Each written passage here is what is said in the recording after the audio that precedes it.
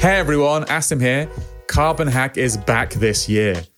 The hackathon will take place from Monday, March the 18th to Monday, April the 8th, 2024. Carbon Hack 24 is all about redefining the way we measure software to reduce its environmental footprint. At the heart of this hackathon is Impact Framework, an open source tool that lets you compute and report the environmental impacts of software applications accurately. Here's the challenge. In small teams, participants will have the freedom to choose from a variety of prize categories. So how can you become part of Carbon Hack 24?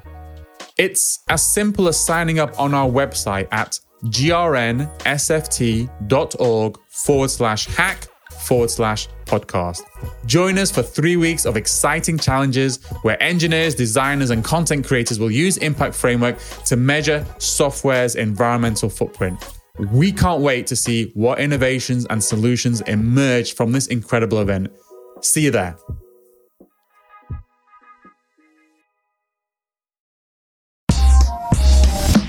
It's important that we recognize that this is happening on more than just Kubernetes. That's why I think it's a movement that's happening. Absolutely, yeah. Diverse ecosystems are healthy ecosystems. Hello, and welcome to Environment Variables, brought to you by the Green Software Foundation. In each episode, we discuss the latest news and events surrounding green software. On our show, you can expect candid conversations with top experts in their field who have a passion for how to reduce the greenhouse gas emissions of software. I'm your host, Chris Adams.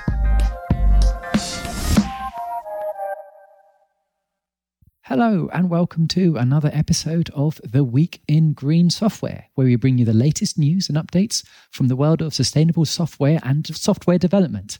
I'm your host, Chris Adams. And in this episode, we're going to be covering 3 stories about green software and the acronyms PaaS, SaaS, and IaaS. We'll also be discussing some exciting upcoming events in the world of green software and talking about moats and open AI. Before we dive in, though, please let me introduce myself, my guest for this episode of This Week in Green Software. Today we have Max Schulze. Hi, Max. Hi, Chris. Okay, Max, although we've known each other since about 2019, when we first went to some green cloud procurement events back in Brussels many years ago, you may not be familiar. Some other folks might not know too much about you. So if you introduce yourself, then we'll kind of jump into some of the stories. Thank you, Chris. And thank you for having me as your guest today. It's always fun to chat with you and debate with you. I'm Max. I'm the director and founder of the SDIA, Sustainable Digital Infrastructure Alliance. That's why we never say that. We always say SDIA because it's unpronounceable. Very excited to be here. I also talk about digital infrastructure all day. I write about it. I think about it. I talk about it. And recently I've been very involved in driving data centers to be more sustainable and more transparent through like the European Energy Efficiency Directive, but also the Code of Conduct for data centers. And this is something you'd be doing in not just German, but also in English. Is that correct?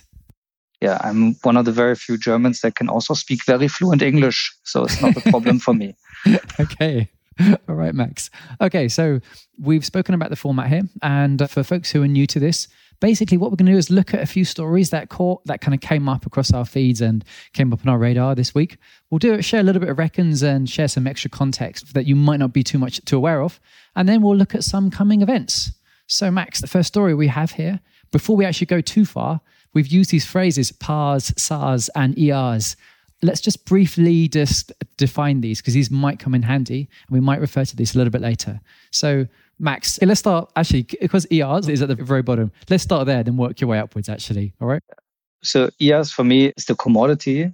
It's compute, storage, and network capacity essentially is what AWS started with, EC2, VPC, and S3. Those were like the 3 primitives that you can build almost any software from and abstract it in a way that you don't see the server, you don't see the data center. So it's really like digital resources as commodities in the highest form of abstraction. And IaaS, for most people, stands for infrastructure as a service, right? So you pay for things on a kind of monthly or hourly basis, almost like metered electricity. Yeah? Yeah. Okay, cool. All right then. So that's IaaS or IaaS. PaaS, the next one up, that's platform as a service, which as I understand it, you might not want to be working with all these low-level things yourself. So there are companies that provide higher order functions on top of this. So for example, you might choose to purchase cloud storage or some computing power from a hyperscaler or maybe a French company, say Scaleway or something like that. But you might also pay for someone to just give you a place to put a Docker container or a piece of program, run a program, and they take care of keeping it fast and secure so that you can just focus on writing some code. So that's platform as a service. Do you want to have a go at describing what SaaS or software as a service might be then, Max? Yeah. So to me, it's the most ironic one because PaaS, like a database as a service, is also software as a service, but it's tools that developers use to build more software. So it's funny. And SaaS is when you then glue a lot of different kind of open source components together into a product. For example, this product that we're using to record the podcast is also a software as a service product. The most well-known right now is probably Office 365 or like Microsoft Teams or now SaaS-based products, so usually subscription-based, usually web-based, but can also be desktop applications. But it's more about the fact that you don't have to maintain, run, or install any software. It's just available to you at any given time as a service. Okay, so we've defined these somewhat confusing terms. And Max, is almost like a taxonomy that people actually need to be armed with for them to understand any of this stuff. And it might be worth just briefly touching on that before we dive into one of the stories. So I know this is some work that you've done when you speak to policymakers about them struggling a bit to try and work out where one layer ends, another one begins, and where you need to purchase these and how you actually purchase these. Yeah, I think in tech or IT, we often lose simplicity to understand things or to make things understandable because we want to be so specific. We want to be 100% accurate. And a lot of people get lost in that process when they hear a hybrid cloud setup or on-prem versus public versus, something else, or a VPS machine or a dedicated machine. And you hear these things, it's like, what is this? And I think it's what I've really come to realize is that you have all these words and think about it. Public cloud 5 years ago didn't exist as a term. And now we're using it every day and every developer knows what it means. But outside of our bubble, very few people actually understand all these different technologies. And ultimately, it's software, hardware, some form of infrastructure, networks, data centers, and energy. And that's it. This is the whole thing. But we have so many words to describe different configurations of those that I think it's really important that we have some kind of taxonomy. You also know that we wrote a paper on this some time ago to propose something. But I think we need very simplified explanation models so that we don't lose policymakers with our complexity. All right. Thanks for that, Max. So now that we've got a little bit of kind of background for what some of these terms mean, should we look at the first of these stories here? So this is one in Forbes from the CNCF, which is the Cloud Native Computing Foundation. They're talking about software projects and eco-sustainable computing systems. We've touched on some of this, the idea of kind of Kubernetes or low Kubernetes, and the idea that there are existing products and projects that could be adapted to basically tread somewhat more lightly on the planet, as it were. And this is the first time I've actually seen people in the CNCF really talking publicly about this and really talking a lot about their special interest groups where they are essentially trying to get gaggles of nerds to talk about some of this stuff. And there's a few particular projects of interest that have been catching people's eyes of late. One of these is Kepler from Red Hat, which stands for Kubernetes Efficient Power Level Exporter, right? And that's been one tool which has been used to essentially expose some of the energy numbers when you run little clusters of compute so that you can start to quantify and understand the environmental impact from some of these tools. Max, I know that you folks did some work with a similar project or related projects around this, and it sounds like it will be quite simple, but I think you can share a few war stories about some of this stuff and where some of the difficulties might actually be when you're working with this. So I think, first of all, it's great that the CNCF is actually talking about this. They've had the sustainability working group, I think, for almost a year now, and I'm glad that they're now going a bit more public with it. I think there's a lot of value in Kubernetes and what it can do in terms of distributing workloads across different physical locations and machines. I think the war story that you're alluding to is that I think we've seen a lot of technology solutions that enables load shifting, which is one of the holy grails. Like I can move it where the energy is greener, I can move it where there's underutilization and things like this. The problem is that the infrastructure, so it doesn't matter if it's a virtual machine or the data center, doesn't actually expose these metrics that you would need to make those decisions, right? So we see a lot of workarounds where you're trying to guess which data center you're in, and then you're getting the emission factor of the whole grid around it, which doesn't really exist. And there's so much data missing that I think the problem to solve is not necessarily at the highest level, but rather in the levels below, making these APIs available, making these metrics available to enable load shifting, not to solve load shifting. Okay, thanks, Max. This is also something we might touch on a little bit later when we talk about some of the events that we have upcoming here. I think you also did a bit of work with a project called EcoCube, when there was some discussion about actually exposing some of the numbers from data centers.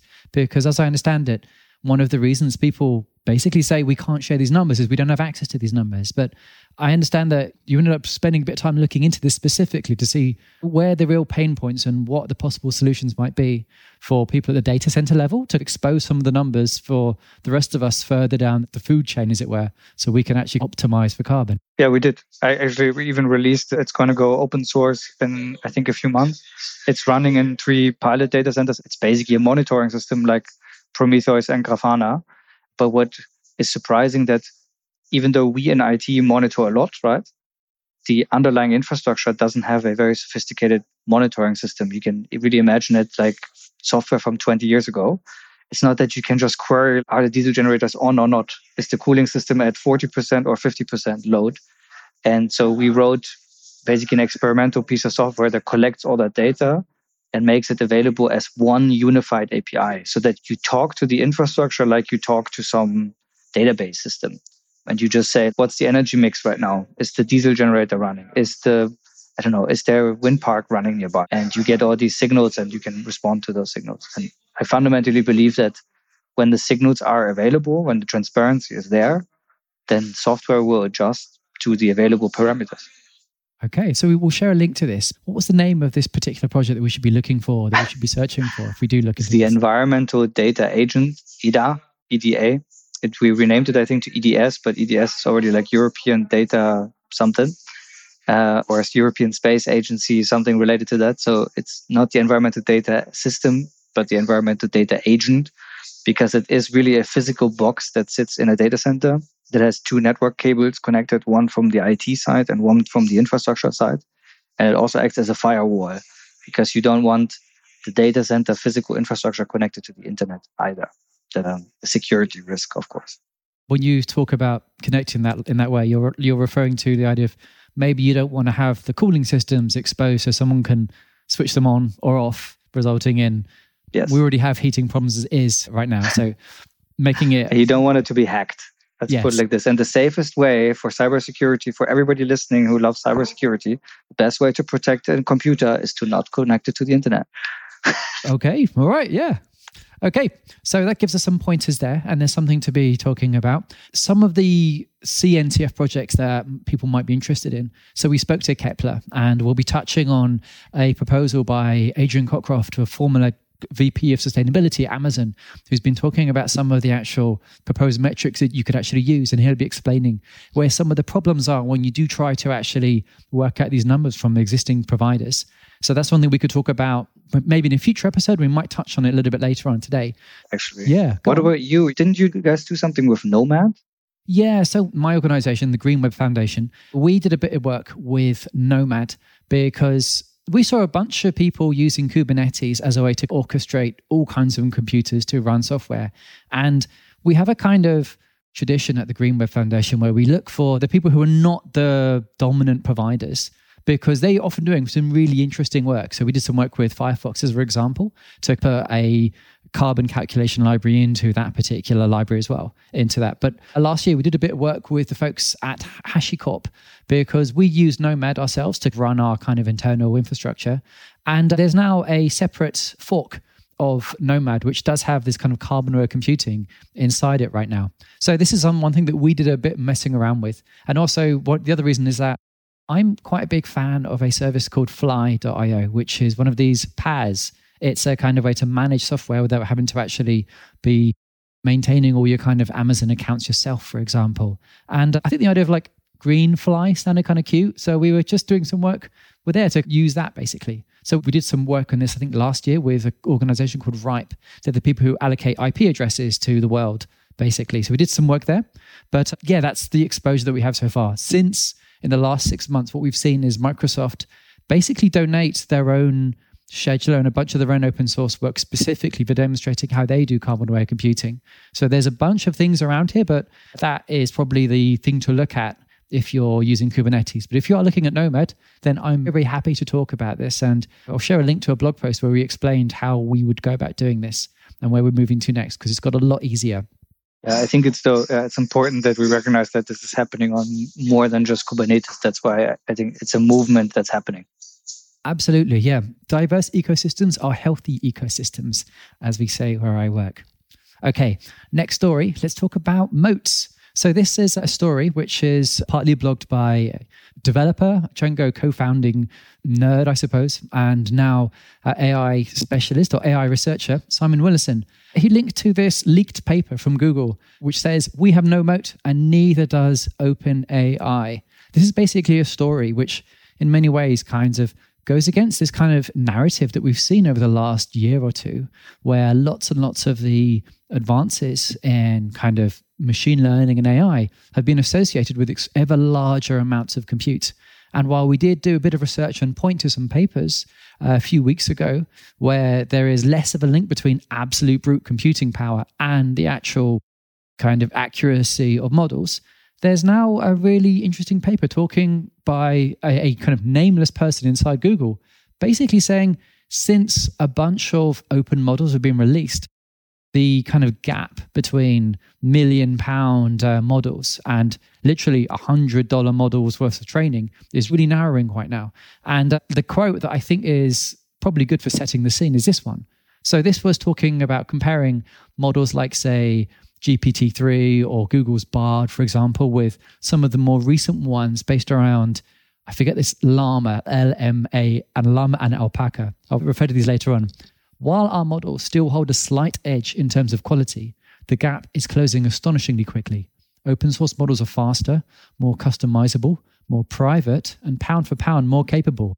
They are doing things with $100 and 13 billion parameters that we struggle with $10 million and 540 billion parameters. And they are doing this in weeks, not in months. I think the biggest risk here is the rebound effect, because yes, it's now more efficient, so to say, to put AI models basically everywhere and everybody can have their own. And like I can have one for my Notion space, I can have one for my Basecamp, I can have one for my wiki, I can have one for my tickets. It just means that, same as with LEDs, we will get exponentially more AI models embedded into everything that probably in aggregate will use still much more infrastructure, much more energy, much more GPU power than ever before. I think it doesn't matter if you have 10 big ones or a billion small ones, the effect is probably almost the same, if not even worse with the small ones. So just looking at it from the environmental perspective. What do you think about it? I think that automatically reducing the amount of compute needed for this, in my view, is a good idea. And if you just have a larger number of smaller players who are playing rather than just an oligopoly of 3 or 4, I think that means that when it comes to actually regulating and being able to have civil society involved, I think you get more people able to talk about this. And you don't just get to have innovations coming from a very small group of people. So I think that you end up with something which would be more representative of society and therefore probably coming up with uses and ideas which are probably not quite so full of some of the kind of gaps and some of the kind of blind spots that we've seen previously. So I think this, by having a larger number of people doing this, I think is a good idea. I think that makes it more likely that you have 1 or 2 people who are pushing for, say, the idea of these models being, as a part of you training, you basically say, I'm only going to run this on green energy, for example, or I'm going to disclose the information about how this has been run. And because you have more people who are actually able to do this, I think you're going to end up with greater transparency and people being much more explicit about both the provenance of the data and the actual cost in terms of environmental impact that's come into it in the first place. So I think this creates scope to compete on transparency and compete on the fact the data can be trusted and has actually been created in a more equitable fashion. So I think that's good. And there's another really key idea that I saw here was basically people saying a lot of these new open source projects, they're achieving wins not by having loads of data, but having much, much better curated data. And I think this is actually a much more promising direction to be going in than what we've been seeing so far, where you just throw ever larger amounts of compute. Because if you're, say, a Google or a Microsoft, you've made so much money that you don't know what else to do than spend $70 billion on buying your own company's stock, right? That makes you think that it'd be nice if there's just more people who are able to use this rather than a vanishing number of people involved here. I think that's actually useful from a governance and an environmental point of view, basically. So also from a society perspective, you basically say, well, we had this property theft problem, right? Then also larger data sets, open source data sets address that. I agree with you. I do think just for completeness, I want to say that we do still need rules for bias and lots of other problems. I think from a societal perspective, so the third component of sustainability, we do need still rules. I think we need rules, some basic ground rules and principles for what's okay to do with AI and also what problems are okay to solve with AI. There was a great article by The Economist on a war game that they play with nuclear weapons. And basically the end is that every minister and government person that plays that game says, I want to automate the decision of when to deploy retaliation strikes. And like everybody can tell. And also my neck hair went up and I was like, no, you don't want to give that decision-making power to a machine. That's the whole point. And I think we need those kind of principles and rules of what you can do with AI and whatnot. Okay. This is actually one thing that gets touched on a little bit later, is this whole explosion of much, much clearer data sets where you actually have a good idea of what the provenance is and how that's been created. Because this has been one of the problems that we've touched on in previous episodes when you are playing around with LLM models. If you look on Twitter, you will see lots and lots of people telling you about how your job will be destroyed if you do not learn to use OpenAI. But there's also a flip side to this about, well, some of the labor rights associated with this and whose labor is actually going into these models and being obscured that we touched on. Okay, so this is the last story that we have. This is Technology Pools Enterprise Green Ambitions. This is from ciodive.com. And this story is largely talking about some of the providers of infrastructure as a service and what some of the mechanisms you might actually have available to you to reduce the emissions associated in your supply chain. So this is aimed at telling CIOs, okay, there is this thing called Scope 3, which is like a kind of way of thinking about the emissions in your organization's supply chain. And it talks a little bit about which companies are doing better than others. And we've seen some new updates from actually Amazon, of all people. So for the last year, there was the kind of initial rush to get an early version of, say, Amazon's cloud computing sustainability dashboards out the door. And then no updates have happened for 12 months. And then we've seen some updates again. So it looks like folks are starting to pick up on this. But that is not the whole story. And I think, Max, you might have some reckons to share on this one here, actually. Yeah, Chris. I'm going to be very diplomatic here. I admire that Microsoft is very transparent about their Scope 3 and their data reporting. You have to take it with a grain of salt because if you go one layer deeper and you look at the available data from, let's say, how much emissions is in a data center building, how much is in a server, even HP and Dell's reports are, let's say, vague. So let's say if you look at it as like a chain of data that you need to collect, I think that it's starting, and it's good that the big ones are really saying we want to be more transparent, and then they realize, oh, we don't have the data from our suppliers. I think that's a good thing. I think that it's always tricky because even the GHG protocol is made mostly by corporations. They make their own reporting rules. So I think there's a lot of work still to be done to include all environmental effects. I do agree with the article also talks about third-party vendors and consultants. I think there's a lot of tools being built to help with this. Our formulas have been integrated in Dynatrace's monitoring tool. So in Dynatrace, you can actually now at least calculate the energy of your AWS systems, and you get very much larger numbers than AWS is reporting to you. So yeah, again, comes down to rules and standards. And I think in tech, this is the first time somebody's doing like a holistic inventory of all environmental impacts of digital technology. And we are lacking so much data at every corner. It's just not there. So a lot of these things are really brutal estimates right now. This is true. We spoke about this change. We were surprised by some changes coming through, and I'm afraid this is a bit spotty and nerdy. This energy efficiency directive that was basically mooted recently, that is seen as a transparency win for a few people. Basically, that to provide a lot more transparency at a data center level that you haven't seen previously. Max, I think you had some exposure to this, or you saw how some of the, what they say in German, how the sausage gets made, right? Maybe you could share a little bit on this one. Yeah. Yeah. Yes, we were very involved in this process. It was very politically loaded.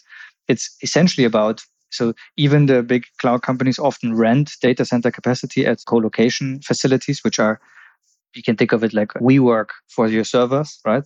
You get everything, power, cooling included in your rent, but you have to bring your own servers. And some of these companies are very intransparent about your energy consumption, the emissions of your energy consumption, the embodied emissions. And this law essentially forces them to both make it public and then also attribute it and give it to their customers. And that's quite the game changer, especially because the law, the first reporting interval, you pointed this out as well, is already in May 2024, which is very short notice, and will drive a lot of data centers to now really quickly scramble together a reporting system. Right now, they mostly use spreadsheets.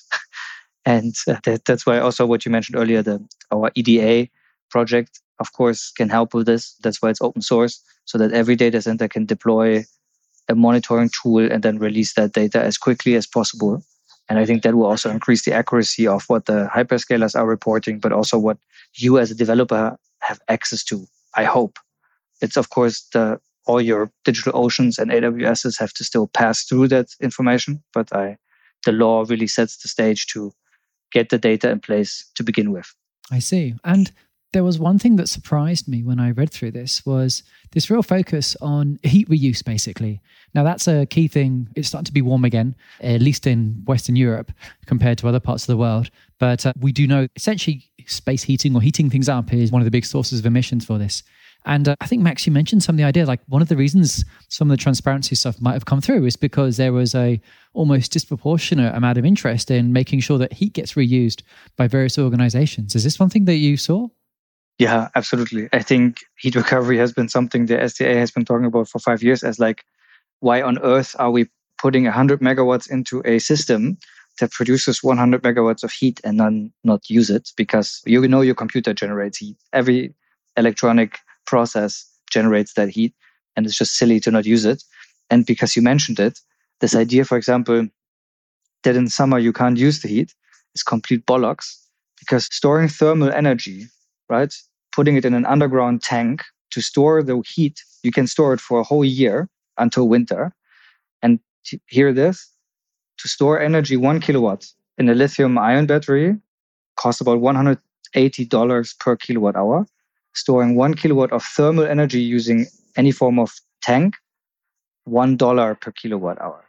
So okay, not storing that heat, recovered or not, we have to use it. It is like literally we put all these green electrons, right, all this green energy into this data center, and then instead of reusing those green electrons, we just throw them away as heat. And it's the rarest commodity we have on this planet right now is green electricity. And we should use it as much as we can in as many times as we can. And yeah, I'm really glad that the directive suggests that, or basically forces the data centers to at least consider heat recovery and show proof that they have considered it. Now, and this is something that I understand has been, so outside of this world, I'm a bit of a kind of heat nerd, because I know that Denmark is actually one of the countries which has a long history of storing heat for long periods of time, just like this. And I think I might have spoken out of turn about just when it's hot, you might not want to put the heat somewhere. But you're absolutely right. There's various parts of the world where they store things in significant bodies of thermal mass, like pools underwater and so on, so that you can pull the heat out. And as people end up using things like heat pumps and so on, you're able to move it around to other places to make better use of that, actually. Yeah, spot on. Okay. All right. We're a podcast about green software and not just heat. So I'm just going to look at some of the events as we run up now. So we have, I think, 2 or 3 events on the horizon that are coming up here. The first of these is this Rise of AI 23. This is happening in Berlin on the 9th and 10th of May. This is a hybrid one. And basically, the responsible AI crew starting to look at carbon neutrality and trying to understand the actual leverage points on a project to work out where you can make meaningful savings here. This is a free thing to join to see some of the talks. And there's another event taking place later on in May that I think, Max, you might have something to say about here because it has your organization's name on it, actually. Yeah. So we are hosting a hackathon with the German Environmental Agency to measure the environmental impact of software. This is really about measuring.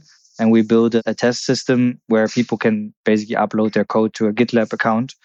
And we have a special CI/CD runner that people can use. And that runner is, so to say, energy aware and also carbon aware. And it measures everything. So what we're going to do, hopefully, is take some open source projects like Django or like some Node.js library and going to basically see what can we change in the code and then run all the tests again. So without reducing the functional scope, without removing any tests, how can we make it more energy efficient? How can we use less energy or use less server capacity?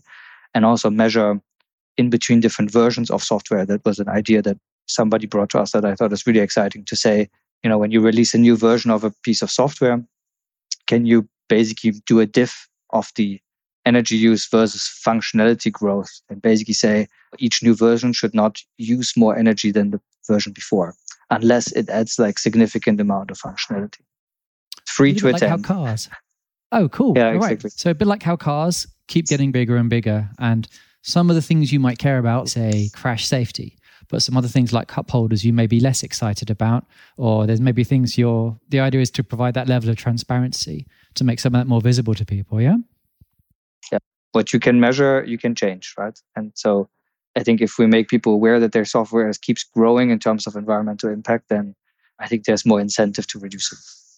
I see. And this is part of the project, I think, of the German Software, the project with the Federal Environment Agency, the Umweltbundesamt, who are doing this work. Very good pronunciation, Chris. Trying to get some practice in. All right. Actually, there's another story we didn't have time for, but I'm just going to share because it caught my eyes. Basically, the Sovereign Tech Fund is essentially a fund in Germany, and they've basically made a donation of 875,000 euros or $900,000 to the OpenJS Foundation. So the foundation that maintains like Node.js and various tools like that.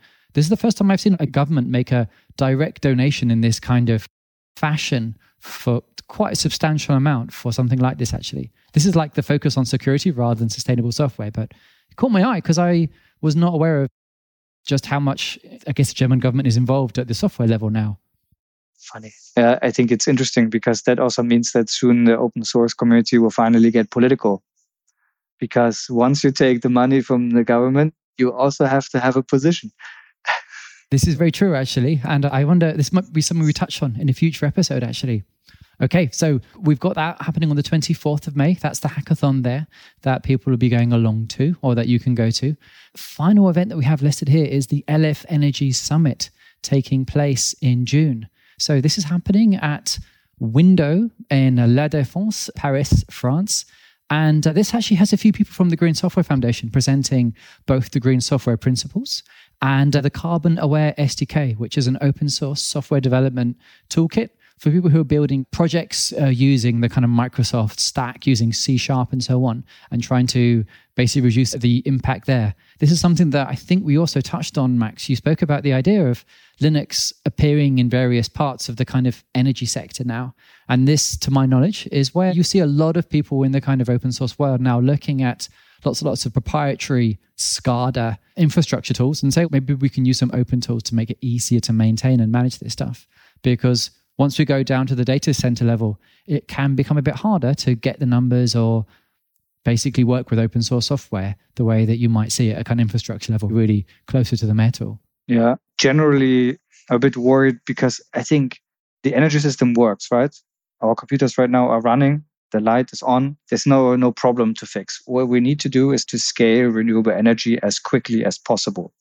And the technology for that, we have 14 megawatt wind turbines now, is really there. And a lot of the problems in renewable energy is about people. It's about permitting. It's about, I don't want a wind park in front of my house. I don't want a solar field next to my house. And I don't think the solution is digitalization right now. I think as the tech sector, as digital people, we need to look at our own stuff and not go bring our stuff to other industries right now so much. We need to make sure that we are not going to be the bigger problem at the end as the biggest energy consumer left or something like this. I'm always trying to put us back on track. Like tech can solve tech. We don't need to go solve energy system right now because energy system is already on track to decarbonize itself. And let's just let them run with that. If they need help, they will call and we'll do us. Okay. All right. Okay, Max, I think that's wise words indeed. Max, thank you so much for coming on to this show and this conversation. I really enjoyed chatting with you. And I hope we can do this again sometime soon. Me too. It's always a pleasure to talk with you, Chris. And I always feel like we have to rush so much, but we could do a lot. We could do 4-hour podcast episodes. Maybe in the future we'll do that. Okay. All right. That's all for this episode of The Week in Green Software. All the resources for this episode are in the show description below, and you can visit podcast.greensoftware.foundation to listen to more episodes of Environment Variables, the kind of larger name for this podcast. I'd like to say thank you very much again, Max, for coming on. And folks, see you next week on the next episode. Bye for now. See you around, Max. Hey everyone, thanks for listening. Just a reminder to follow Environment Variables on Apple Podcasts, Spotify, Google Podcasts, or wherever you get your podcasts. And please do leave a rating and review if you like what we're doing. It helps other people discover the show. And of course, we'd love to have more listeners. To find out more about the Green Software Foundation, please visit greensoftware.foundation. That's greensoftware.foundation in any browser. Thanks again and see you in the next episode.